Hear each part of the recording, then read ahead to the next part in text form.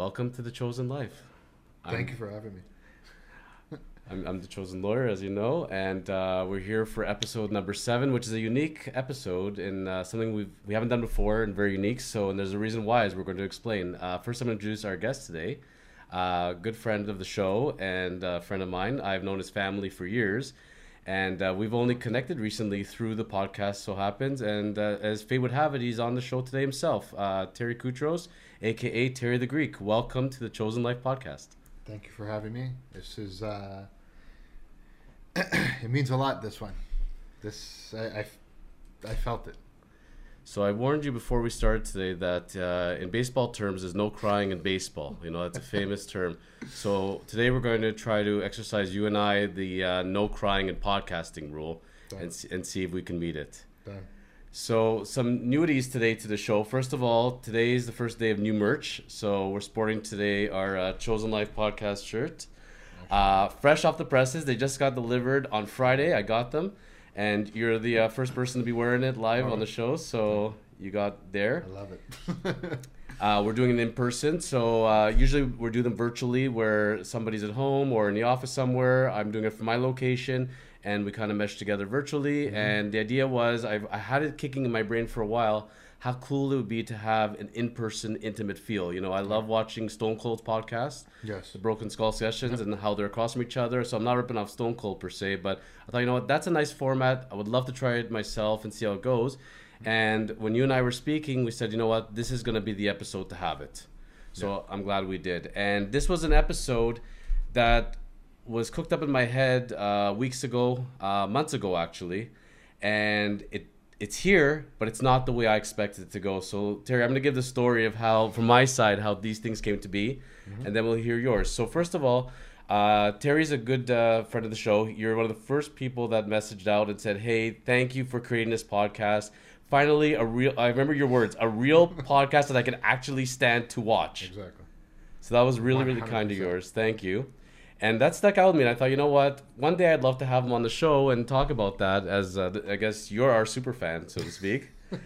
But it wasn't you who were supposed to appear today. Today is the Jeffrey Day's episode number 7.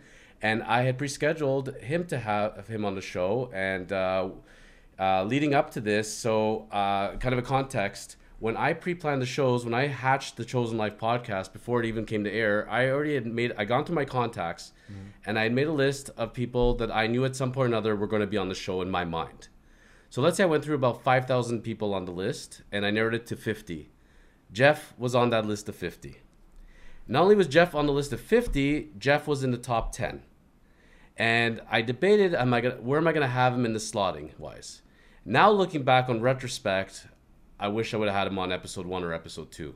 But I had my reasoning of why I wanted to have a person that I did in episode 1, how he influenced me to create The Chosen Life, The Chosen Lawyer.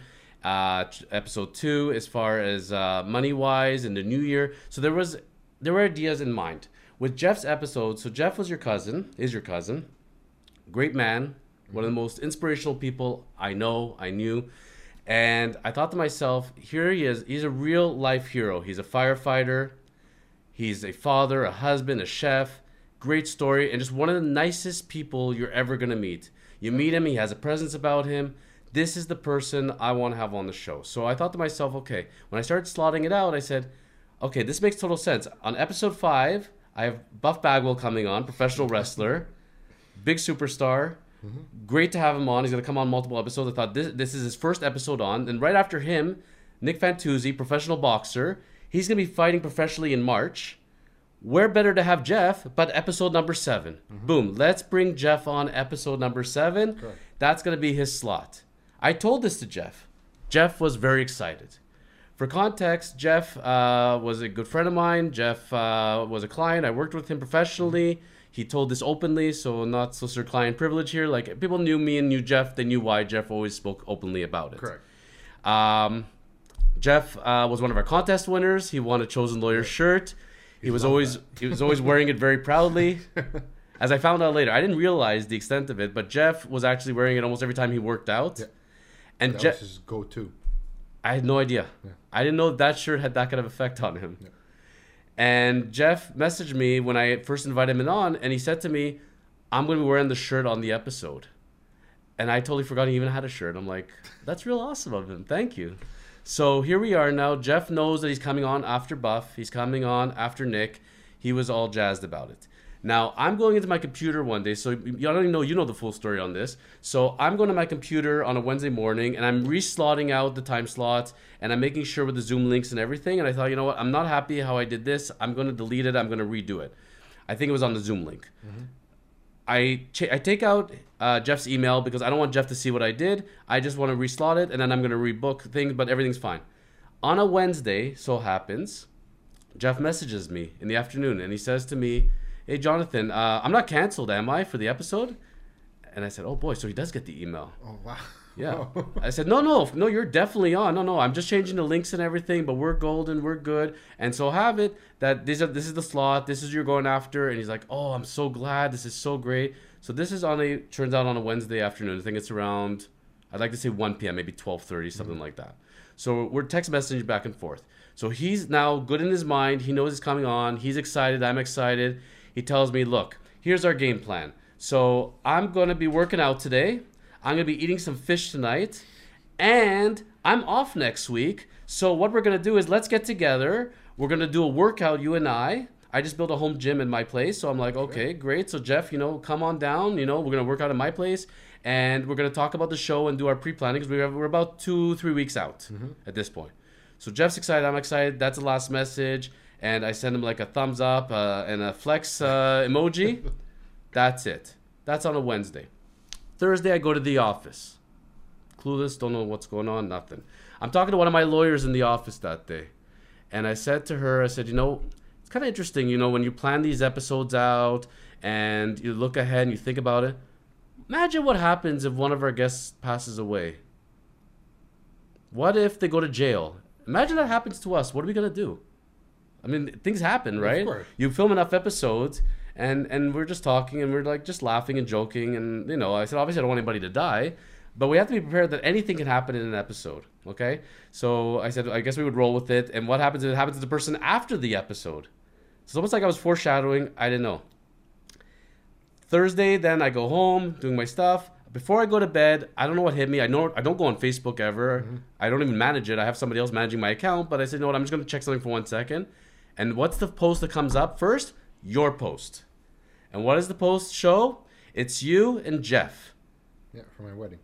And it says there, I'm going to miss you. I can't believe I'm never going to see you again. And I'm like, what is he talking about? We just messaged Wednesday. I'm seeing him next week. Okay, so I text you right away. And I think I blurred something like, is he moving? Where did he go? What are you talking about? Yeah. And then you messaged me back, and? Yeah, it was the Thursday morning. I found out about 8... must have been 8... About 8:30. 8:30 in the morning, that passed. On the third... So at 1 p.m. on Thursday... When I was half jokingly saying what happened to one of our guests, he was already gone at this point.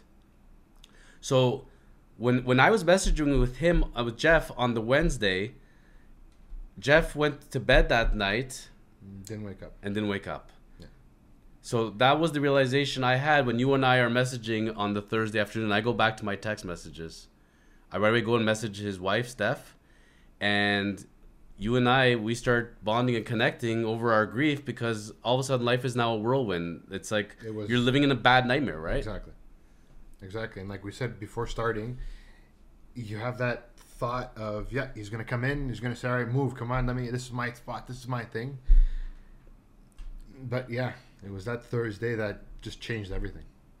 Now, for people that don't know Jeff, and they'll see afterwards at the end of the episode, we're going to have a video of him and a picture of him wearing the shirt and flexing. If you take Terry and I, multiply us by 3, that's Jeff. Jeff was literally larger than life in size and in personality. Especially his heart. His heart, you couldn't compare it to anybody. You needed something. You were down, you were happy, you were sad, you were anything. He was like, yeah, come over, or hey, where are you? I'll come now. I'll meet you here. I'll meet you there. Heartbeats away. I can attest to that, and I've seen it, I've heard it, I've heard the stories, and he never asked for any gratitude at all. Nothing. He was just happy to be there. Really, but I think one of the most selfless people I ever met. Like, 100%. put everybody else ahead of himself. Mm-hmm. So you and I also now are messaging from that Thursday on daily, and we're having all sorts of emotions. And one of the first things is, you hate to raise it, but are we going to go ahead with this episode or not? Because on the one hand, you want to honor the man. The time slot was there. That was one of his last thoughts on earth. It's so eerie to think about that, but that conversation I had with him was one of the last things he thought about before he passed. It feels horrible not to have the episode, not to honor him because it meant so much to him. But on the other hand, how do you do it without him? And that's where, you being a cousin, being a close family member, being connected to the show, it only made sense for you to be here. If it wasn't going to be you, Terry, it wasn't going to be anybody at this point. I know. But you know what? Like we were saying before when we were texting back and forth, it's a true honor to do this for him. Yeah. Of course, I'll be honest, the episode probably is not going to be as good as if he was here. I don't know, man. We're pretty good ourselves. But yeah, I hear you. But it's just something, and I remember when you brought up the idea, it's just out of like you just said now, the selflessness that he had. It's, you know what, you just got to push it all aside, and like we said too, no tears, no nothing. It's, you want to do it just for him. It's, you have to get this out. You gotta tell a story, because he was only 41, 42 years old. So young, right? Just like that. And that's one of the first things that I wanted to raise, and I don't want to sound controversial about it, but I'm going to tell you fact, and this is life. And life is not always the best, and people are not always the best. And we go in thinking, because Jeff was one of those people that I would say he really thought the best of people, always. And he thought things were the way they should be. He never questioned it. I'm not going to say he was naive. He was good-hearted. He didn't see bad in people, and he would have never thought of that in a million years. He just always saw the good in life. Correct. Person who was not stressed ever, easygoing, doesn't matter if somebody's yelling at him, doesn't matter if there's a deadline. He figured out a way, but he was always calm, cool, blood pressure good. That's the kind of impression. And one of the things is, when I did talk to outside people who never met him, didn't know him, when they hear his age and the fact that he works out, ate well, lived a good, healthy life, it's almost like they take joy in the sense that they say, well, then what's the point of eating well? What's the point of exercising if somebody like that can go? So you know what? I might as well just live. I should smoke. I should live a bad life because, look, he lived a good life.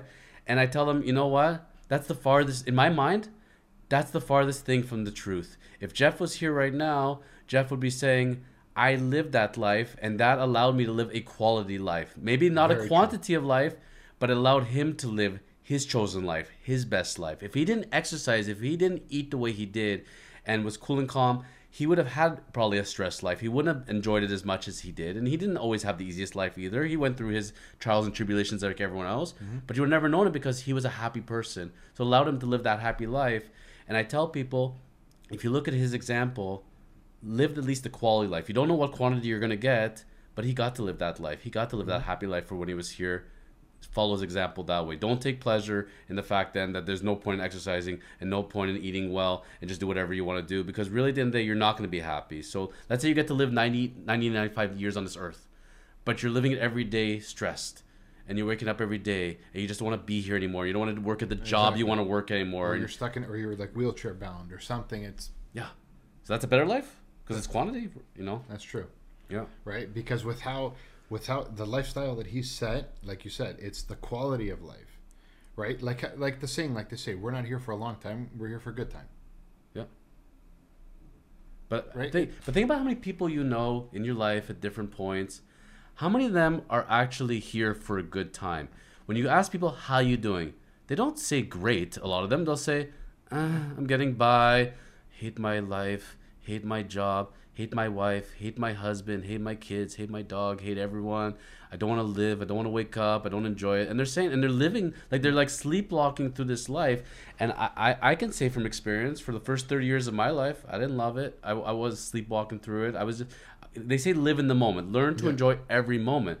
But when you're not enjoying that moment and you're just looking for the next moments, but even you accomplish something and you're just not happy with it, that's not an enjoyable life. I can say one of the effects Jeff had on my life, as I got to know him and be friends with him, was wow, I learned to enjoy life better. I thought to myself, look at how Jeff lives. He sets a really good example. And I wish more people would have seen it. But then, at the end of the day, the solace I take in this, because if we had filmed this thing 2 weeks ago, I don't know, I couldn't have done it. I was not mentally, physically anywhere close to it. Even we were supposed to tape this last week, but you weren't feeling well. And then I had a bit of an asthmatic thing and I wasn't feeling so great. It wasn't meant to be that, yes, in good intentions, we wanted to film it in the exact slot that Jeff was going to have. But things are meant for a reason. I think every day, every week that's gone by, it makes us that little bit stronger that we're able to talk about this. Exactly. Because I can tell you that first Thursday you and I were talking about this, I sure as hell could not have done it. I couldn't sleep that night. I was crying my eyes out. I woke up that morning after like maybe half an hour's sleep.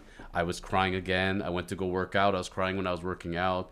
I still have days, Terry, where I'm afraid to go to bed because I'm not sure if I'm going to wake up in the morning. Like just the thought that life can be taken out of you.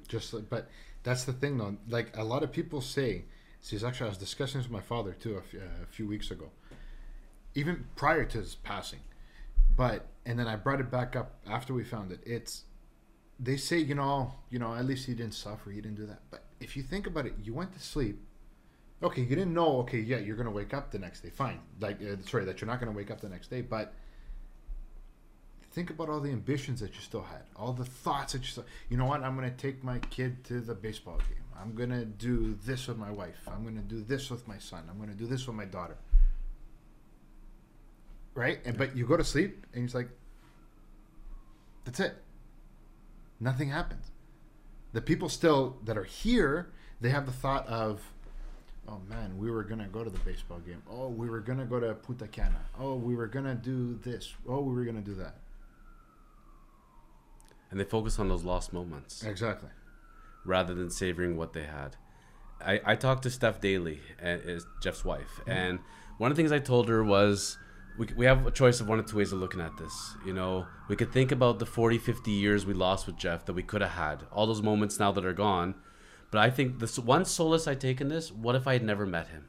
What if I didn't have those years? I knew Jeff, let's say now, easily 5 years, probably closer maybe to 10 now. Like, time is kind of a blur. When you have such a tragedy in your life and you lose somebody so close to you, time stands still. Yeah. Everything's a blur. It's a bad nightmare. You just want to wake up and you just want everything to go back to the way it was, right? So you don't really know anymore what happened, how long ago. You're now just stuck in this dream state. And I say to myself, let's say it was 10 years. I had 10 years knowing Jeff, the lunch we had here and the lunch we had there and the dinner we had here and that meeting we had there. I'm glad I had those versus not having them at all. When Jeff left behind, he left 2 beautiful children, twins. They're turning 7, right? Yeah. Boy and a girl. Tommy the boy looks just like him. They are identical. It's literally mini-me. And here's mini-me. The mini-me, will not be able to grow up going forward with his father. I lost my father when I was 10, 11, and I've lived most of my life without a father. I know those memories. It's amazing how much you actually retain from the time you're born. People don't realize. But imagine Jeff had not come into Steph's life, and then all of a sudden they don't have those years together. They don't have those kids. So I hold on to the fact that his legacy at the end of the day is his children, is his family, and they will live it on versus not having it at all. Because we're not going to get those moments back as much as we want them back. I know when I went to the wake, I'll tell you honestly, in my mind, I was going to talk him out of this. I know it sounds perverse, right? No, but I'm going to see him. I'm going to tell him, okay, this is stupid now. Let's just get up. Maybe he's going to wake up and he's going to say, oh, it's all a bad dream. Sorry, you know what? I came to. But that didn't happen, of course. And I've not been around much death in my life. Mm-hmm. And I haven't lost many close people to me in an unfortunate way. But when somebody that close leaves you, it leaves a mark. And when I saw him, I'm not going to remember him that way because that wasn't him. Exactly. That was to me like I told you I was at the Ripley's Museum, and there's a wax statue at the Ripley's Museum. Yeah, there he is. Yep, that's. I have never seen the person sit or stand still for more than a minute. He was like the Energizer Bunny. He was always grabbing something, doing something. Exactly. He was never just that type just to be like, no, it's like, let's go, let's walk there, let's move here, let's go there, run there, jump there, climb on this, break this, whatever. It was, and I remember when I saw you like that night there, it's after I saw you, I walk in and you just see him, and now I get it, okay, it's the embalming, everything, but it was like complete disrepair in the fact of, that's not him. No, I can't be. No. Right? Like, you're trying to trick your mind saying, no, this is all fake. Nope. No, I'm going to wake up. Everybody's fine. Where's the real him? Like, yeah. Correct. And I don't know how long you were there for. I think I was there for, I'd like to say 40 minutes. I felt like I was there for 4 seconds. It all was just a whirlwind. You come in, you leave, you see people, you say hello, you talk a little bit. You just stand there, and it's part of that dream state, you know. And that's when somebody really hits home, and that's where, you know, today when you and I talked about it, we hatched it together. This was not going to be a funeral. This was going to be a celebration of life. Correct. This was a legacy, and this was for his children and his grandchildren in the future, for them to know who was Jeffrey Day, who was the man behind the name. And for the legacy piece, that he would have been sitting across from me today and doing this, and you are. So let's jump into it. We've talked about the background of how we came to be with it. Again, we're not going to bring him back today, but we're going to bring him back the memory. Of course. So when you talk about Jeff Day, the first thing when you think about is firefighter, I think, for most people. You know, 21 years, Yeah. a captain. Yep. That position, first and foremost, is why I picked him. There's a lot of really good people out there, and people I know as good friends, and they do good deeds and things, and they're good family people, you know. But when you think of a firefighter and what's involved with training, with the risk you take, this is the real life hero. This is not the stuff you're seeing on TV. You know, even Buff Bagwell's a wrestler going to slam people on the mat. I know Jeff would have loved that. But Jeff was the real life Buff Bagwell. Jeff was the real life wrestler, except he was really putting himself on the line every time. Correct. When I first heard Jeff passed, my first reaction has to be a fire. He went into a building or something. Why? How? You know? But it wasn't. But that being said, his legacy, part of his legacy will always be his job. I didn't know him well as a firefighter as well as you would have. So let's talk about the story of Jeff the firefighter. Like any public servant, you know, firefighter, police officer, paramedic, it's every little boy's dream. Yeah. Right? He started off volunteering. Within a year, I think it was, they hired him on full time, and he just moved up to the rankings fast because, you know, He would have been young. He would have been barely 20. yeah, I think he signed on as a volunteer. I think it was about 20. Big strapping lad. Like I can tell you that in my high school courses, I remember one course we're talking about police requirements, firefighter requirements, what the requirements are based on gender, and what a person's height, weight. You know, there's a lot of things that went into it back then. Now I don't know what the requirements are, but when you look at him, this is a person you could picture him slapping 2 people on his back and running through. Like, he had the strength, he had the size, and he had that kind of determination. So at 20 years old, he was already into there. Yeah. So as far as him rising up the ranks, like some firefighter stories, things that Jeff would have talked about, how vocal was he about being a firefighter? How deep did he share? To me personally, we talked about some stories, because he was based out of Georgina, but he didn't really get too into it because, like we were saying before too, it was more he split, right? So basically, once he got through that front door of his house, it's just all kind of forgotten. He turned it off. I'm a family man. I gotta cook. I gotta this. You know, my wife, my kids. Let's do it. So if we're being authentic here, and Jeff is sitting across from me, I would be saying to him, and Jeff and I had that kind of relationship where we could swear at each other. We were just straight up. I'd say, Jeff, listen, I get that you're humble. I get you're modest. But today is about you. We're going to celebrate you. So I want a story. I want to hear about firefighting days. So Jeff at some point must have leaked something. We will keep it clean. But from the stories he did tell you, what are any that would have stuck out in your head? There was one. This must have been at least 10 years ago. We're in what now? 22. Yeah, it must have been at least 10 years ago. Again, I don't remember the exact location, but there was up in Keswick. Was it Keswick or Pefferlo? Around there, there was a big barn. So it was. I know it was something sentimental up there, like for the area. Mm-hmm. Ended up catching fire, and I remember that.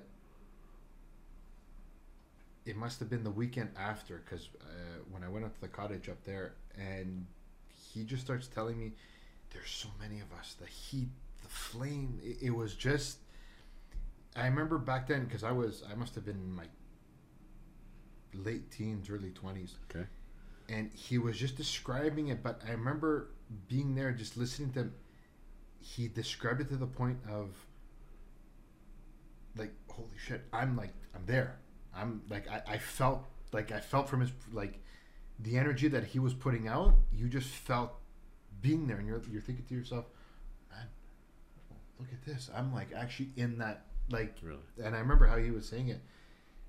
Like, of course, because they're the first responders, so if there's any medical calls, he's told me a couple, are they story worthy? Not really, it's just all. But I do remember that. Especially for the community up there, once they found out that a captain, especially firefighter, like all this platoon and everybody. But I remember at the wake that people just from the community just came and just paid their respects, just saying, I remember him from, because he used to work at Zares too as a kid, like younger. He was really embedded in that community. Correct. Yeah. So and I remember, and if you go through. Looking at the funeral home, at like their posts, if you go on Facebook and whatever, and you see the stories they're telling us, I remember Zares when he was 15 years old doing this. He was 16 years, and I remember he did this for me, he did that for me. It's like, right? So it's not like us as a family. We lost. We're still, even to this day, it's hard to work. But that community up there, especially, they literally lost a pillar. There's the heart and soul. I messaged and I CC'd you on it to the fire hall, mm-hmm. and I said, given his standing, in my opinion, after he had passed, this is a person. A statue should be erected for him. And something in honor of him, because he was such a. Never mind the fact he was just a firefighter, he was a captain, he's also a member of the community. This is the kind of person that needs that legacy. And we're sitting here, and as you're telling your story, I'm laughing in my mind, because I'm saying to myself, part of the reason why I put this topic on and I wanted to talk to him was because I actually wanted to hear the stories, because I had nothing. For all the time I knew him, and for, let's say, the 100 conversations we had together, he never talked about it once. Nothing. You'd have no clue what this guy does for a living. All he literally wanted to talk about was gym, eating, and his family, in different orders at different times. That's it. That's exactly what it was. And it's funny because at different points, people maybe they have no idea that I'm a lawyer, and I don't always openly, besides the fact that I wear my shirt often, but I don't identify that that's my only part of my identity. I have other interests, and I like to think I would live a well-rounded life, and he did the same thing. He didn't eat, breathe, sleep his job, but when he was doing it, he was 100% into it. But sure. In my mind, it's like as soon as he left the hall, he left it behind. It didn't exist anymore. When he was home, he was there 100% mentally. Yeah. And so from that being said, if you think about it, then for him, from the time he started, for all those years, and then to elevate it into captaincy, which is a pretty big deal. Not everybody gets to do that. Sure. in that world. Did he ever talk about the fact that he was a captain? Any stories from there? Was there any talk whatsoever from his side? To be honest, and I remember they were singing at the wake too. Yeah. The biggest stories that he actually gave out was, we got there, we went to the Zares there, and I just cooked for them. See, I'm just cooking. Yeah, I did a quick little workout, and I just cooked for them. That's it, right? Because cooking too, like of course, like too, that was. Huge. Like, which we'll get into for sure. Yeah. Yeah, the man definitely was very much associated with food for a reason. But the more we talk about this, pretty soon I feel like we're gonna have to erect a statue of the Zayers because like Zayers is coming up more than the captaincy. So that being said, his legacy will be firefighting, but our conversation is very little about firefighting, which is kind of where I thought it was gonna go. But if we're going to talk about it, we have to bring that up first and foremost because every search of him, everything that will ever be left from a legacy, that will be said about him. But if you really knew the man and you spent any kind of time with him, you knew that wasn't his identity. No. So for myself, as far as my connection with him, where it started really was I had his cooking before. I ate at the restaurant. But where we really connected was gym life. Mm-hmm. So in order to be a firefighter, generally you have to be in pretty good shape for it. And no matter what Jeff would have done, I think in life, if he had been, let's say, he had gone and just been a chef, not just a chef, but let's say he wasn't a firefighter and a chef, and he just devoted himself to the kitchen full time, he would have still committed his life to the gym life, 100%, regardless of what he did for a living. So from a gym perspective, did you ever train with Jeff? You did. Right. Tell us some Jeff gym stories, please. I would love to hear, because I was about to train with him that week, which he had off, but turns out his vacation was extended by an indefinite period. So I never got the opportunity to train with him. So tell us what Jeff in the gym was like. It was like I've had a bunch of training partners, throughout because the gym, like we always say, you want to just do something just to kind of better yourself. Right. But he kind of pushed you to a limit in the sense of you knew you can get there, mm-hmm. but with him it felt easier. Now, not in the sense of spotting or anything like that, but it was, he just gave you that motivation. I remember with him, it must have been, well, of course, pre-pandemic now, of course, so at least 5-7 years now. We ended up, I think it was a Snap Fitness actually, and it was probably not the first time, but one of the first times where it was 225, so it's 2 plates on each side, where he goes, hey, let's do chest. And I'm like, sure, Okay. And we end up benching, and I end up benching, just getting down there. And I don't know if it was his motivation, if it was his, what it was, maybe just the thoughts, but it literally felt like I'm just like, yep, done. Just going. No problem. Yep, really? Just like clean, simple. And he's like, see that, buddy? And like, see, after you got done, right? I remember this actually this part pretty vividly, where you get done, and some guys get up there like completely out of it, but it's like with the motivation and him talking, it's like, yes, I'm so, like, patting you on the back. It's just like, all right, let's go again. Like, you don't need rest. Like you felt like you did it, but it's just like with his excitement, with his his being there, you know what I mean, and just like his talking to you, like he knew how to breathe life into you. Exactly. And it's funny because I'm not going to sit here and paint him a picture that he was Mary Poppins and always just spreading love and so positive. The man was a shit talker too. He knew how to razz you, but it was funny because he had this talent where he could razz you in a motivating way. Correct. He never did in a hurtful way. No. He never made fun of you to bring you down or anything like that. So, and he loved that part of it. So, if anything, he was even more, I felt, into that part of it. But he did in a way that brought you up, that kind of said, yeah, I'm going to do it. Correct. And I don't know how he did that, because most people I know are either going to trash talk you in the gym the whole time, or they're just going to be positive all the time. He was both. Yeah. There's always the one story. It always, and it was every couple of weeks, even if we didn't talk much, but here and there, but even like, because with life getting busy, COVID and whatnot, he would call me, I would call him, and like, he wouldn't answer, or like I wouldn't answer, whatever. And the message, because he was a big Seinfeld fan to me. I love Seinfeld. And the message, and we always used to laugh at it. It was when George in the series, he gave a comeback to the to this guy where he goes, the jerkster called, and they're running out of you, and so we would like leave each other messages just randomly. Hey, he'd leave me a message. Yeah, hi Terry. Yeah, this is the jerk store calling, and we're just calling saying we're running out of you. And I would just hear, and I remember those because I would do the same thing to him. Just like, I'm like, shit, let me just call him.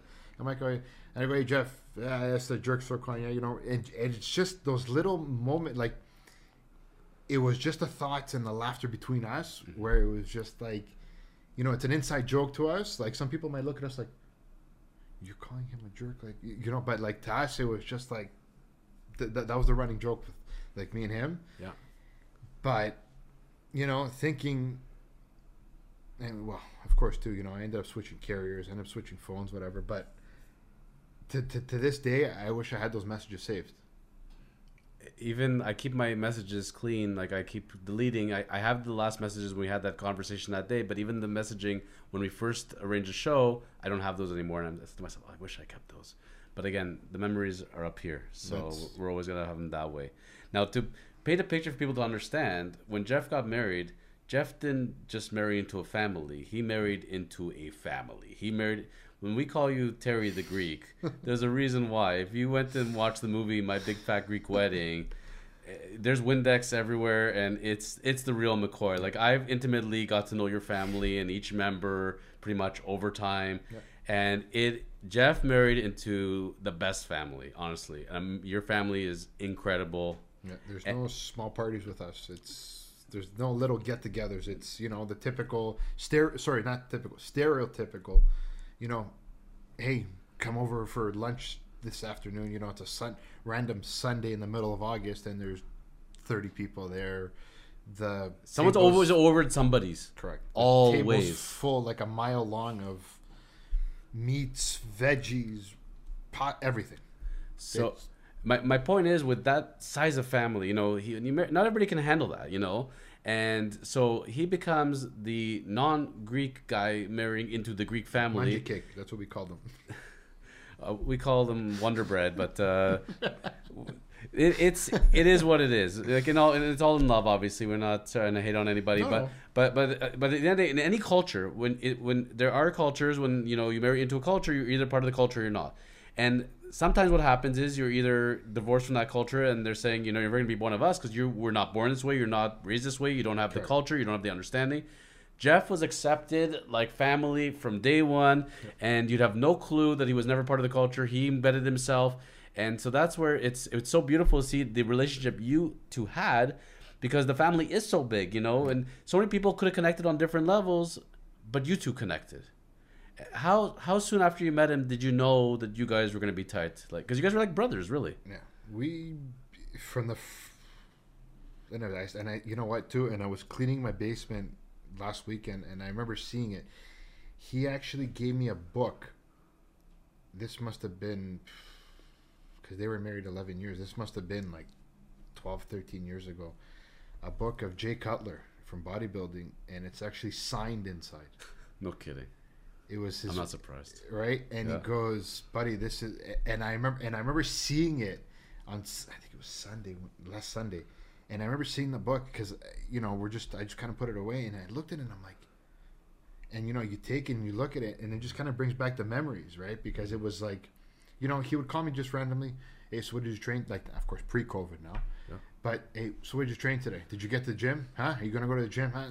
But he would motivate you in the way of like, you're thinking, oh man, I'm tired today. I'm having a bad day. But it's like, yeah, let's go, get up, come on. It's like, how often were you guys talking this way? Over 10 years. And like constantly? Yeah. How many times did you work out with the man?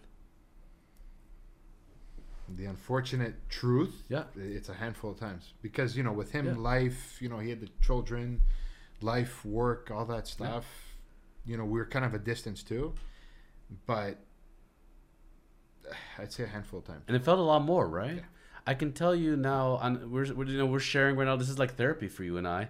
And I can tell you that part of arranging this episode and coming together with Jeff like this was, in my mind, 2022, one of my goals for the year was to build the friendship even stronger.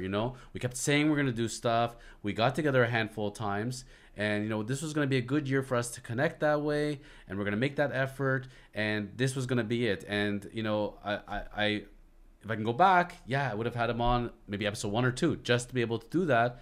But on the other hand, I tell myself I can't go and change time. He did it for a reason. But I take solace in the fact that he left the earth knowing that he had the friend in me, that he was going to be doing this, and he had something to look forward to. And I look for that. But I hear you. And, you know, I never got to work out with the man. And I was going to have that. That was like at my fingertips. We had it all prearranged. We were going to talk, you know, but we were actually doing it. Like, it made so much sense to go and have a workout and shoot the shit and be able to have our game plan for when we actually are going to sit and do the conversation. And you got to do that. I remember pre-pandemic, though, every, you know, not couple of weeks, but, you know, every little bit, like when we talked, he would be like, oh, so yeah, last weekend I went with Jonathan, we went for sushi, and oh man. And I remember the biggest thing he used to tell me, always, sushi with Jonathan and this man's shoe collection. I remember all he kept talking about was, man, this guy's damn shoe collection. Oh my God. And I remember he actually, now I'll be honest, I don't know if he got them, but I know that he was in the thoughts when he was talking to me that he wanted to buy Tommy a couple of Jordans too. I believe it. And honestly, just because I remember this guy, like, he has a whole room, just his closet of these damn Jordans, and I'm like, yep.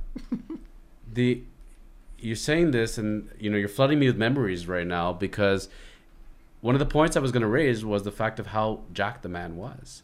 But the ironic part of it is that when he used to message me, he made it seem like he was like flub, and I was the chiseled, jacked one. And he would comment on my post. He'd say, "What have you been doing? How are you so jacked?" And you know, he really made me feel that he was a huge fan. Like, he really supported my work as far as what I was doing from a law perspective, from a bodybuilding perspective. When I won in my show and I got 2 medals, he was all over that. He was like my biggest fan, you know, and he made me feel great. He always told people, like, he spoke highly of me. And I thought to myself, here's this great man, and he's putting me at that level, but look at him, you know. He was the jacked one. He was the built one, you know, like, he's the one who created, when I met him, he's the one who inspired me, among others, to do what I was doing. And he's saying these words about me, but I felt the same way, you know, except in my mind, I'm like, he's being nice, you know, he's saying it and he's motivating me, but he's being so humble because he's the one that's jacked. He's the one that's built. Why is he doing that? You know, I never understood it. I'm really starting to understand now. Yeah, that's how he always was. Like we said at the beginning of this, right? He was so selfless that he would always, even if he sensed that you didn't feel good or, you know, something wasn't right, he, just talking to him even 5 minutes, you just like forgot everything. Like, man, why was I just pissed? Like, the thought just completely just evaporated from your mind. Yeah. Just with, you know, his motivation, his speaking, his, you know, his, I don't want to say toughness, but his thoughts on you, right? Just saying, hey, you can do it. You know, you got this, you got that. Come on, like that. You're like, why was I just mad? Like, you completely just, it was like just a flashpoint. No, I'm good. Let's go. You know, maybe I didn't get to work out with him physically, but I can say this much. You know, he did see me through a hard point in my life where I would say, I'm not going to say I was rock bottom, but I certainly mentally was not in a good place. Mm-hmm. And I remember going out for lunch with him. And this was the last time we had a meal together. And we're at this lunch. And he just looked at me like point blank. And he's like, why is that even bothering you? Who cares? Just move on. It's fine. You're amazing. Who cares about that? Why are you worrying about other people? Why are you worrying about what other people do? Just let it go. And it was so matter of the fact. Like, it was the most obvious thing in the world. And he saw how much pain I was in, you know? I know I could see he's feeling it. And he's not belittling it. But he was showing, you know, how he deals with things. Correct. And he did a lot of good by me that day. So, yeah, you know, it would have been great to pump iron with the guy. But you know what? He saw me through a point there. And he didn't have to, you know, and he didn't have to care the way he did. It wasn't something that affected him. And it was something I wasn't even expected to talk to him that day. Mm-hmm. We were just honestly going to go hang out as buddies and just shoot the shit and just be there like we always do. And Jeff was a guy that, look, if you hang around with him, you know you're going to be joking around. It's probably going to be a lot of dirty jokes. He had a filthy mind. And I'm not going to sugarcoat that, but in a good way. But the man was human. Yeah. And he loved life and he lived life and he talked about life. You know, and that was part of the fun with him, is you could be yourself around him, and he's yourself. He was himself around you, and you can talk about real stuff, and you don't have to sugarcoat it. You don't have to be politically correct that day. You can just let it go because it's not in anger. You're not hating on anybody, No, but everybody's an open target at this point, but just in a fun way. Yeah. But he was definitely, you know, at the end of the day, he was really a therapist that day, and he was a friend, and he cared, and he checked in on me, you know. And he didn't have to do that. Yeah, that's what he always did. Always did. If he knew you weren't well, you know, let's say it was a Monday, you know, you talk to him, whatever. Tuesday, Wednesday, he's like, hey, you okay? Even a text, even a phone call, something, just saying, you okay? Hey, look, I just sent, look on Instagram, look what I just sent you. Just to kind of get you out of your rut. Because it stayed with him. Yeah. And people didn't understand, you know, the man was firefighting. He was a chef. He was a father, a husband. He had a lot on the go, but he still thought of you. Yep. So before we get into the man as the chef, which is really, at the end of the day, I think really turns out to be his legacy as far as his passion, as far as what his creativity goes, what was his secret for getting jacked? I would have pinned him right now and I said, Jeff, man, you are jacked. I know you're doing it all natural. What was his secret? Did you figure it out? How did the man stay the way he did? Was it good genetics? Was he pumping every day at the gym? Like, what was the story? Genetics, so-so. Mm-hmm. Just consistency. Because I used to ask him, I go, how are you like, just consistency? Because his arms, like I told him, it's like, you know, we have gun control in this country. Because like in that shirt, I saw like the biceps just want to rip out of the shirt like the Hulk. They're like barely contained in there, right? And I remember he used to put the shirt on and just be like, and then just show them on. Like, yeah. See, he wore it like a true schmedium. There you go. That's when you ever look up the term schmedium, it's not a small, it's not a medium. He wore it like that, so he can get it off, but it's a nice tightness. And yeah, he loved showing off his arms, but he did it, but the same way as me. Like I don't do it like in a total vain way because exactly. I'm just proud of what I accomplished. He was proud of what he was doing it to inspire others. Exactly, and he would just stay there and be like, just so. Not in a way, like you said, not to like belittle you, be like, hey, look at my arms, look at your arms. No. But in a way of just like...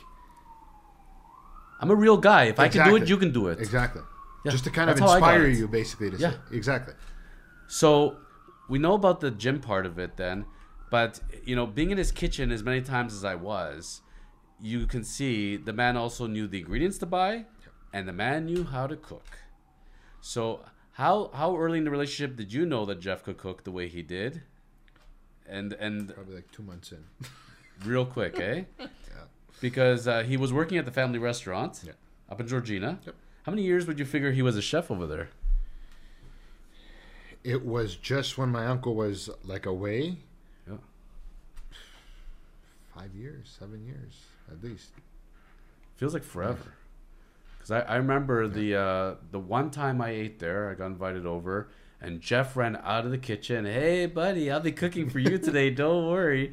And I'll make you something real special, blah, blah, blah. Yeah. And he was so excited. And I thought to myself, doesn't this man have like a million things to do? How is this man? It was a Saturday night. Well, how does this man cooking on a Saturday night? But, you know, he was so selfless. Yep. He wanted to be there for his uncle. He wanted to be there for the family. And he was a great cook. Like... Yep, he just... Damn. No stress. I remember the restaurants packed because I used to go up there, you know, Saturday night. Beautiful restaurant. Oh, love it. Right? Restaurant was packed. People were this, but he was just, and no stress, no thing, just, well, again, don't get me wrong, my uncle too, right? But, you know, he was just, and then like you said, he was just like, hey, buddy, how you doing? Hey, how's it going? Yeah. Just like so like nonchalant, just coming out, just be like, yeah, let's go. But, you know, if we're going to talk about the restaurant and Jeff cooking, you know, it allowed your uncle, because otherwise your uncle would have been the one doing it. Sure. And it allowed your uncle to do what he was going to do, was be the maitre d', to be the schmoozer. I can tell you, when I was there for dinner, you know, I ended up being there, I think, for over 3 hours for dinner. Mm-hmm. And I learned more about Greek culture that day than I ever did in my life. He brought me on YouTube, and he showed me on YouTube every Greek singer known to man, the ones that he saw in Toronto, the ones that are coming to Toronto, how everything came from Greece from one way or another, showed me the origins of everything from Greece. He basically played me YouTube for an hour and a half, and I had the best time. Yep. And Jeff kept peeking in, and you know, it's funny, they had a special relationship. Them too. Yeah. Huge. They. It's hard to talk about now because, you know, we said, you know, with the baby. We're not crying. We're not crying. We're not crying. At the wake, when I talked to your uncle, me and him both said the same thing. Our first reactions were, when we found out, why couldn't they take us? Why him? You know? Your uncle said the same thing. I smoke. I could have, maybe I have 5 years. That's what his words to me. And I said, no, you got forever. He goes, no, but it could have taken me. Why? You know? And it's one of those things we're never going to understand. We're never going to, and when they say, you know, everybody has a purpose and life has a purpose and God has a purpose and everything, whether you're religious or not, you know, you want to hold on to that. But this is one of those things.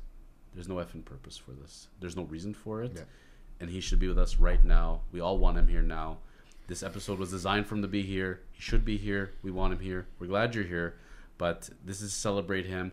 But there's no question that those days at that restaurant, you know, any of us would give anything right now to go back to that restaurant and be able to eat Jeff's cooking, have your uncle telling Greek stories, and to go to the way it was. Yeah. So Jeff, the chef, did he have any specialties? Do you recall any particular meals that you enjoyed? You know, what was his... Did he have any particular flair in the kitchen that was his style? The biggest thing that I remember with him, and I don't want to say the worst part, but I don't even want to use the word unfortunate, but we started, you know, as just a family, you know, whoever wanted to get together, of course, prior to the pandemic, where it was Thanksgiving. Mm-hmm. He goes, you guys come up here, doesn't matter, I don't care how the families are, whatever. You come up here, I'm cooking. And Jonathan, I remember that first year, this must have been at least 5 years ago, 7 years ago. He made one of the, like a turkey, I remember. Okay. And stuffing and the gravy. Well, anyways, like a whole smorgasbord of everything. Yeah. And the turkey, I remember, you just take it, you put it in your mouth. You didn't have to chew it.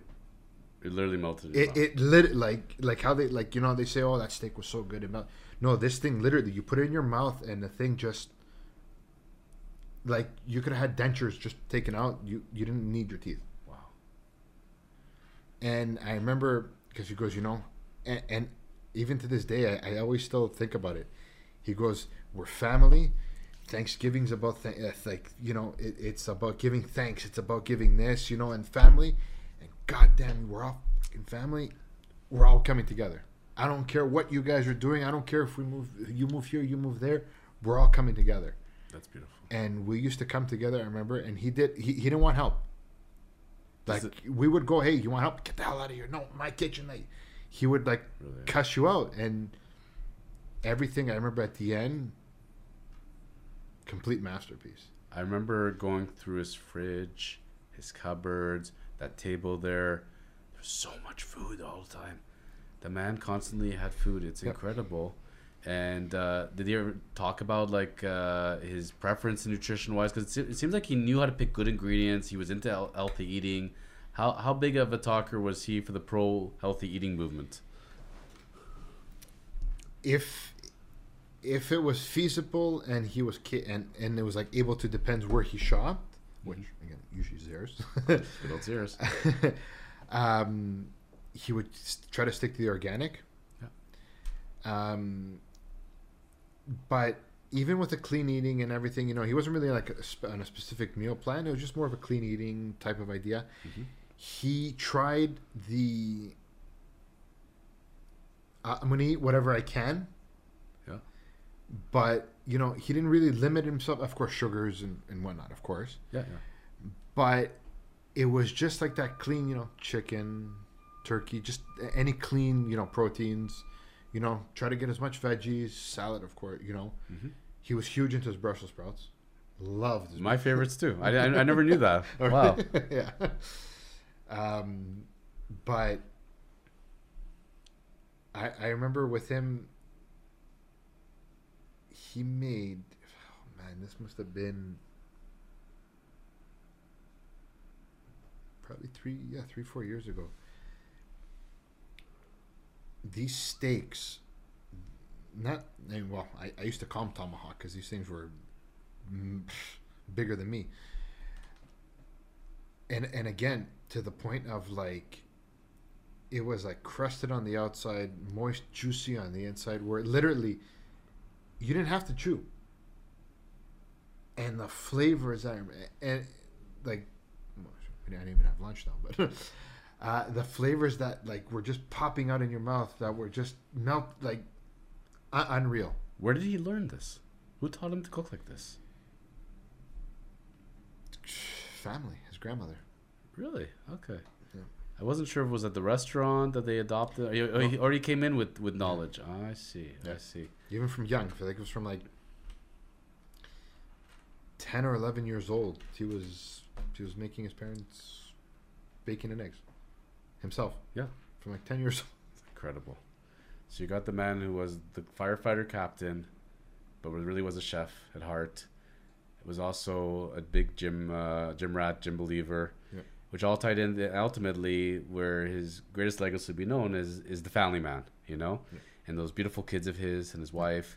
And Jeff, if you're going to talk about Jeff, you know, one of the things I tell people that didn't know him and talk to me about him, you really feel like when you think about Jeff, it makes you feel like a piece of garbage. Like, really, this man was a saint. This man was so good. We're all crappy compared to him. Like, he set the bar so freaking high, yeah. And everything, including as a family man. Like, he was a loving husband and devoted, and how a father to his children.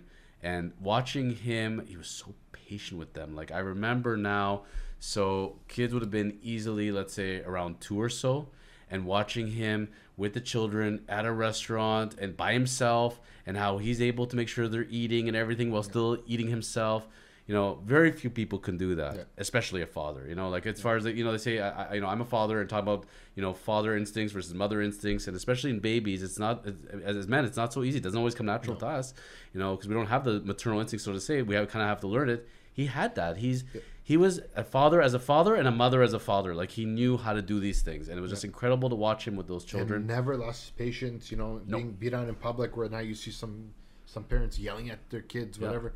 He, you know, took it easy, stayed calm, said, come on, let's go slowly, you know, hey, eat, let's go, come on, let's walk over here, let's run over here. Yeah. Just literally at ease. I remember it was like, we were at Swiss Chalet, it was a Saturday or Sunday for lunch, and it's like, yeah, the table was a disaster by the time we're done with it, and food's everywhere, and the man was as cool and collected as can be, where anybody else would have lost their mind a long time ago. They would have said, lunch is over, let's go, you two, we're going in the car, time out, because they were not having their best day. They didn't sleep well, they just were flinging food around, and it was just marveling watching the man. I'm like, how is this man so patient?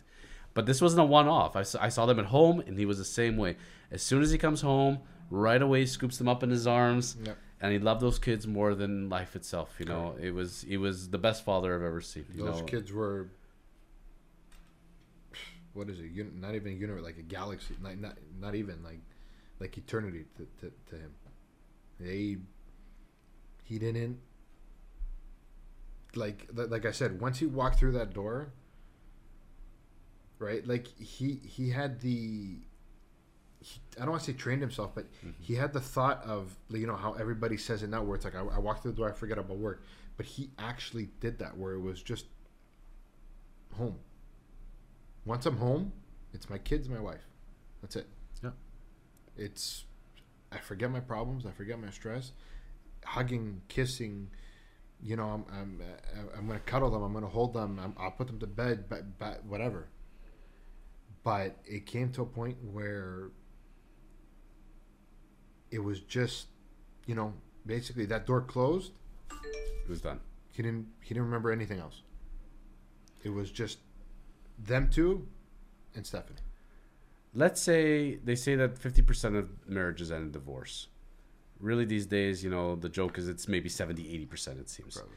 And I don't know if maybe 10% of people are happy in marriages, just from what you see out there and you talk to people. Right. People are, you know, I have so many appointments where I have clients where they're buying homes together, selling homes, you know, and I can't tell you how many times I'm in the appointment and they're buying a home together, and I'm thinking to myself, It's only a matter of time before they're gonna sell this house, and then they're gonna split, and each of them are gonna go buy their separate house. And I'm pretty good at it. I've called a few of them, and you can just tell at the appointment. You can just tell. It's you don't wish it upon people, but when they're so nasty to each other and they're putting each other down, and you could just feel the negative and the toxicity, and you're saying to yourself, this sucks, and this is not the way it's meant to be. Yeah. The one thing I can say is that is the healthiest marriage that I ever saw. And I know a lot of couples, been through a lot of relationships I've seen, and this was one couple that I said, if you brought to me and said, what is the ideal marriage? It was that one. Yeah. Because, you have two opposites completely, and one is calm, one is fiery, and they blend well to each other. Correct. And they each brought each other what they needed and brought each other up, and it was healthy and it was good. Yeah. And this is the one that was going to last, and this is the one that they're going to be together forever. There was no doubt about that, and they definitely were role models together, Jeff and Steph. They sound well together. They shot a reality show that way.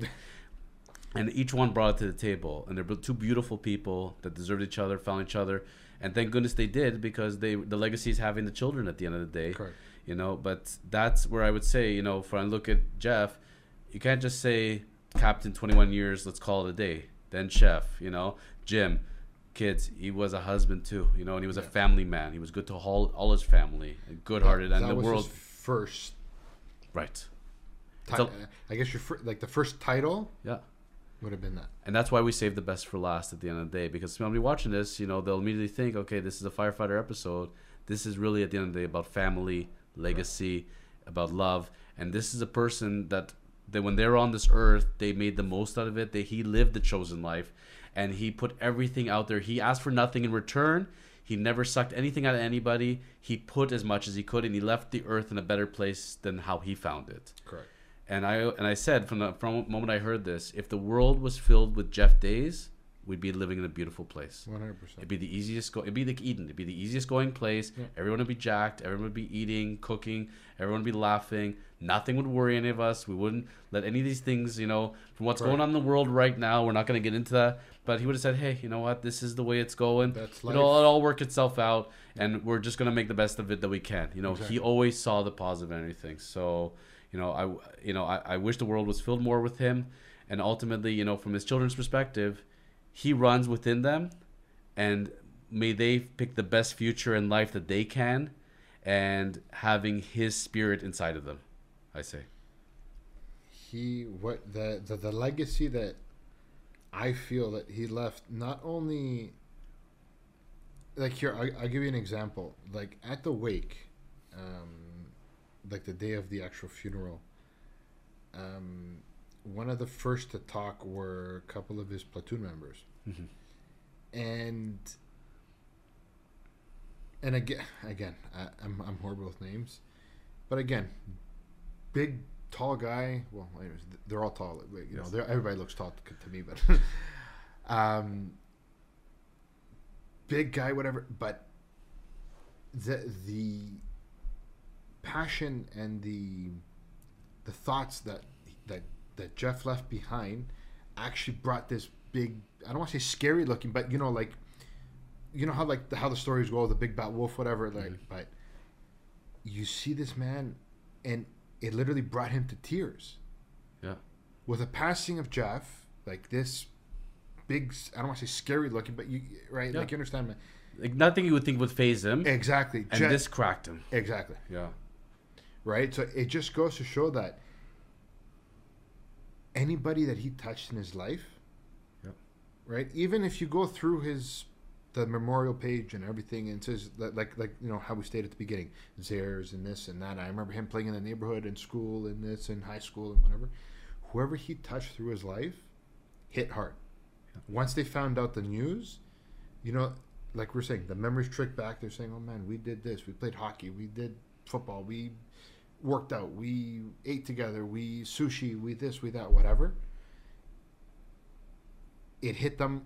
I don't want to say hit them where it hurt, but it hit them hard. And from his passing, and again too, and I know I'm not the only one that's going to say it, it gives you a different perspective on life. Agreed. Right? In the sense of, I don't want to say none of us are untouchable because again, there's 20-year-olds, there's 10-year-olds, same things happening.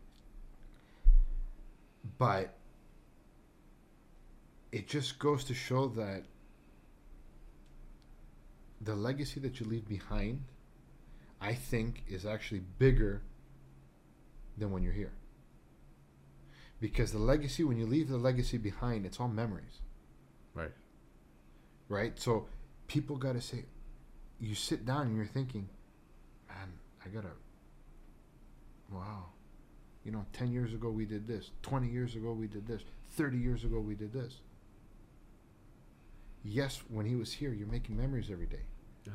But now, and it's, again, hard to say, between his legacy, now it's living on from legacy and memories. But everybody has their own specific memory to them. And how they choose to remember. Exactly. I can tell you, before you and I had met, when I heard your name and I knew of you, what I knew, you were tough. You were tough mentally, and this was a person that does not open up very easily to somebody. That's what I understood. And I always thought in my head, one day, because one day I'm going to meet you, obviously, because I know the family so well. So what's that going to be like? And we bonded before, Jeff, and because of the podcast, really. Yeah. At the end of the day, we were messaging each other that way. But then when I knew you through the grief, through what we were sharing that way. And I knew a person that was sensitive, vulnerable, which I may have known you differently, 2 months before that. Yeah. And I'm not going to say you and I made a deal, but through our conversations, we did say, if we're going to sum this up, and Jeff was here, and Jeff was over us right now watching, which he is. No, 100, yeah. And Jeff was going to share something to the world to remember from this episode this is not about being upset. This is not about you worrying and now all of a sudden feeling vulnerable, even though we do. I want you to go enjoy life. I want you to go and live life now to its fullest. I want you to get out there, go achieve your dreams, go do whatever you feel you need to do. Don't worry about me. I'm good, But I want you to be happy. Yeah. And don't let me, because I'm gone now, for you to be unhappy. That's not my purpose. I want you to be happy. So think of me in a good way. Remember the good memories and let that inspire you to go and live a good life. And don't worry about it. Life is good. It's fine, That's it. He's above watching and seeing all this. He doesn't like to watch people crying. He doesn't want to watch people upset. And that would not have made him happy at all. And we know this. But on the same token, we don't have a choice because he hit us that hard at the end of the day. And when somebody that close to you who leaves that kind of mark, you feel that void. And nobody can fill that void. He literally filled it mentally and physically because of his size and his larger-than-life personality. At the funeral and the wake and everything, everybody that you spoke to, that's what they would have said. They, people were sitting there crying, Even I remember before they said, we're going to close the casket, pay your last respects and whatnot. Mm-hmm. I remember everybody that you would speak to would say the same thing. He'd be laughing at me now. If he sees me now crying, he'd be sitting down. Why are you crying? Why are you doing? What's this? Yeah. Let's go. Why are you doing this? Why are you doing that? The eerie part, and I mentioned this to you, that the book I'm reading right now on my Kindle, I was just flipping through randomly and finding books. The book I was reading as this all transpired was about a father that passed suddenly, and the whole book is about this man hovering over, and he hasn't yet moved into the underworld, and watching his family. He has a young daughter, how the daughter's dealing with this, how his parents are dealing with it, and watching his own funeral. And it's so eerie that out of all the freaking books on the planet, I had to be reading this one. And I feel like I'm reading Jeff's story now, and I didn't realize it. I started it a month before I started the podcast, and I've been reading it slowly. And I thought to myself, this is just eerie, man. This is, I don't know why I picked it, but I guess I did.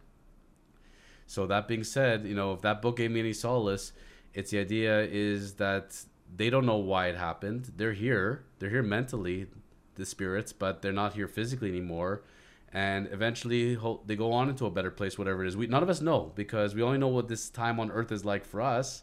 We don't know what it brings afterwards, but the man lived a good life on this earth for what he did, 100%, and may have that life for eternity. That's all I can wish upon him at the end of the day. And if he's here listening, which I believe he is, that he's loved, we're thinking of him.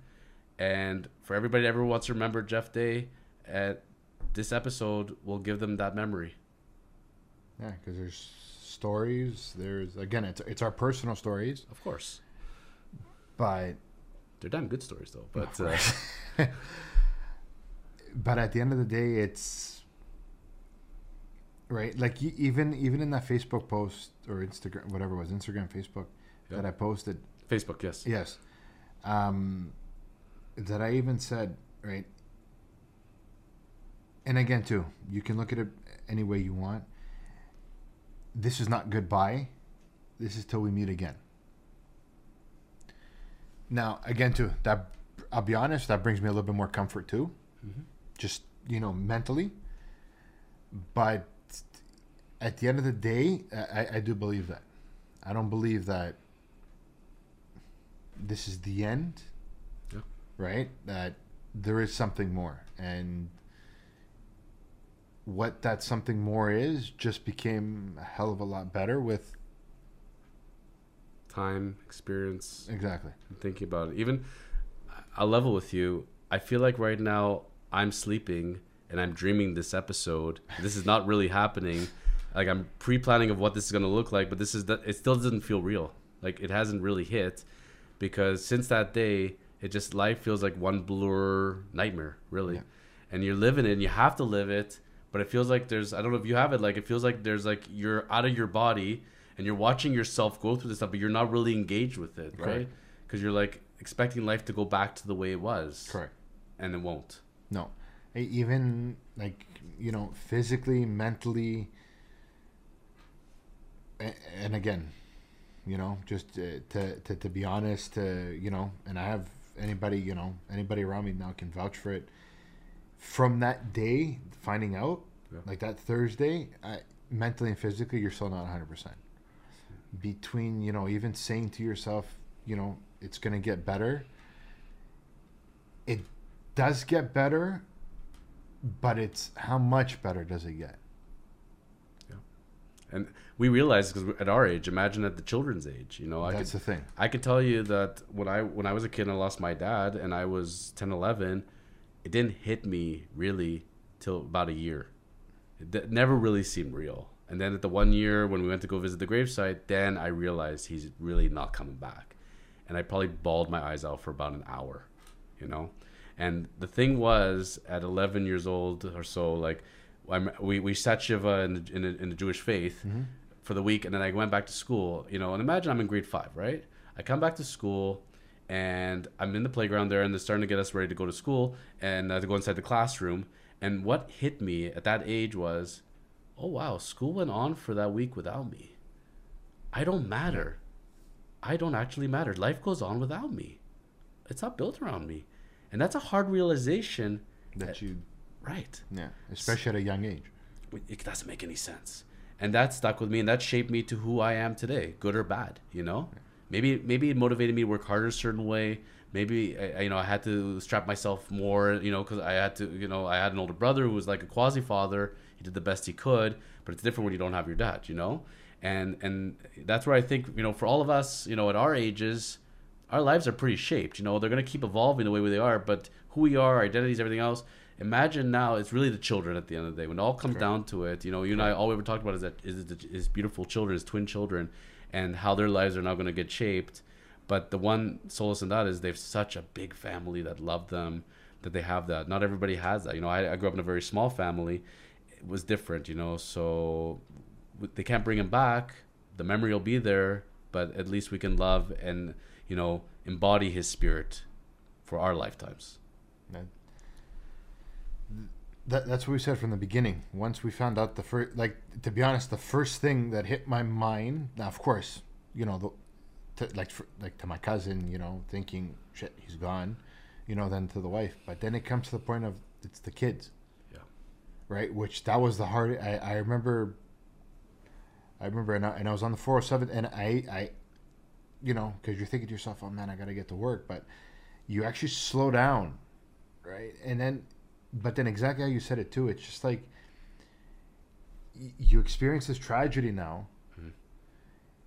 And then you kind of just turn your head a little bit either way, and there's just cars going by. People are saying, hey, come on, we have to finish the house. We gotta finish the renovation. We gotta go to the mall. We gotta go to school. Come on, let's go. You gotta test. You got this. It's right. It's a hard realization, and that thinking how you said it too, right? I was thinking when I made that post, right, that till we meet again, because you know that it's not over. No. Right? Of course, nobody has the answers of what happens, but it's not over. And I feel that, yes, it brings you more comfort thinking like that, but at the end of the day, I think there's a truth there that, of course, you know, we can get into this topic. Sure. We'd be here for hours, but at the end of the day, yeah, I think it's you know, that last line that was the hardest hitting, because then you kind of realize he's gone for now, but he's not gone forever. In some ways, through this episode, I all of a sudden got a surrogate brother, cousin through you, and you got the same through me. You know, each of us, in a way, when you and I came together and bonding over this, we became like quasi Jeff surrogates to each other. Correct. So, like, because we each had our respective connection to him, and we got connected through the show. The way you're sitting here wearing the shirt, I could see him wearing the shirt right now. No, he would have been the whole thing. He loved it. One of the pictures that got posted, somebody took off his gym's Facebook page, and the gym Facebook page had him wearing the shirt, and that's one of the lasting pictures.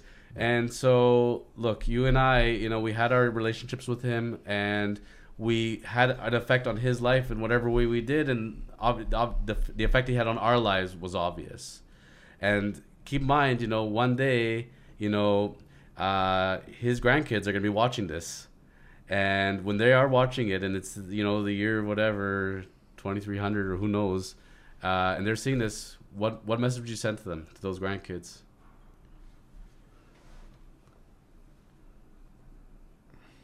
There's a last memory, a last thought. What was Jeff like? You know, what would you say to the grandkids ultimately that never got to meet him? You know what, and just thinking about it, it took me a second, but I'm gonna go back to those wrestling terms in the sense of how Hulk Hogan back in the 80s was, how they called him the immortal Hulk Hogan. Even now, children now that start watching wrestling, they know of Hulk Hogan. Yes. So how I could say it is, he was immortal. He was, again, look, at the end of the day, nobody's perfect, right? So it's not a proper term to use, but he was a man's man. He was there for you. He was, doesn't matter the time of day, doesn't matter what you needed. You needed cook for you, pick you up, take you this, do that, do this.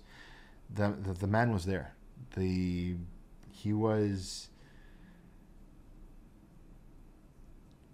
you know, I heard stories from his sisters, from his brothers, his cousins, you know, from even a younger age, like prior to meeting him. Now, of course, prior to me being born, but he was immortal, and he is immortal. They say to be the man, you got to beat the man. Ric Flair. Of course. Everything good comes from Ric Flair, pretty much, as far as expressions go. And if you look up the man in the dictionary, you're not going to see Becky Lynch, and you're not going to see Ric Flair. You're going to see Jeff Jay. He was the man. Correct. And it was an honor to have the idea of him coming onto the show. I can tell you that having the first live episode, having the first merch, the official podcast merch showing, I put his picture immediately up on my fireplace mantle, and I can now say that this season of the Chosen Life podcast is dedicated in his memory and his honor. So from the moment that Jeff left this earth, he still stayed with us. Every episode I've been recording since, I've been looking at him every day, and when I'm I'm speaking with the guests. I'm speaking to Buff. You can see Jeff is in the corner on the fireplace. I didn't say nothing. I was going to wait till you and I talked about it, but this season is dedicated to him in his honor and his memory. And he gets to be shotgun on every episode pretty much, unless we have the live ones. So, Terry, I know today was very difficult, and it was a great thing that you were able to do it, and I'm glad you were, and I know the viewers were, and I know the family appreciates, and I know Jeff very much does. Because this was a big deal to him ultimately. I know from he was buzzing around from the second I talked about it with him, and I'm so glad we were able to go ahead with the episode and in his honor and his memory, that people can watch the legacy in the future and know who Jeff was and what he was about. And we just touched, you and I, we barely grazed the surface of it, but at least it gives, I don't know how you feel about it, but I feel like when I'm reading the obituary and I'm reading all the articles, it doesn't skim. You have to know the person to be able to understand this. Correct. This is not. He's not just a title. He's not just a label. There was a real person behind it, Correct. and his greatness cannot be measured in these kind of wordings. No, there was no. You read the articles. If you search his name on Google, whatever, you just say firefighter, fire. Yes, but it runs so much deeper than. And even we barely grazed it. But if you want to Correct. get a glimpse for people who are close to him, this gives at least people a better idea Correct. of the Jeff Day. So this Correct. was the Jeff Day episode. Terry, the Greek, thank you again for reaching out. Thank you. And people will be able to reach you on social media through Terry the Greek. Terry the Greek on Instagram. And what can they, as far as speaking to you in your line of work, what do you do, Terry? And how can people reach you as far as questions, comments? Construction. Well, we do renovations and whatnot. Based out of East York, DVP in Eglinton. It's Ceramic Tile World. CTW, baby. CTW. 25 Bermondsey there. Through Facebook, through Instagram. Give us a shout. You need ceramic, you need tile, you need some construction work done. All Get there. CTW, contact Terry the Greek. Maybe not sports gambling like Jimmy the Greek was, but certainly as far as in the construction world, you're the man to reach out to. Yeah. It's been an honor, my friend. Thank you. Thank you very much. Thank you for this, and it meant a lot. And we're going to have to do it. Sorry. So we're going to be bringing up our arms. And Just for him. until next time, Good. keep living the chosen life. Cheers, man. Thank you. Cheers.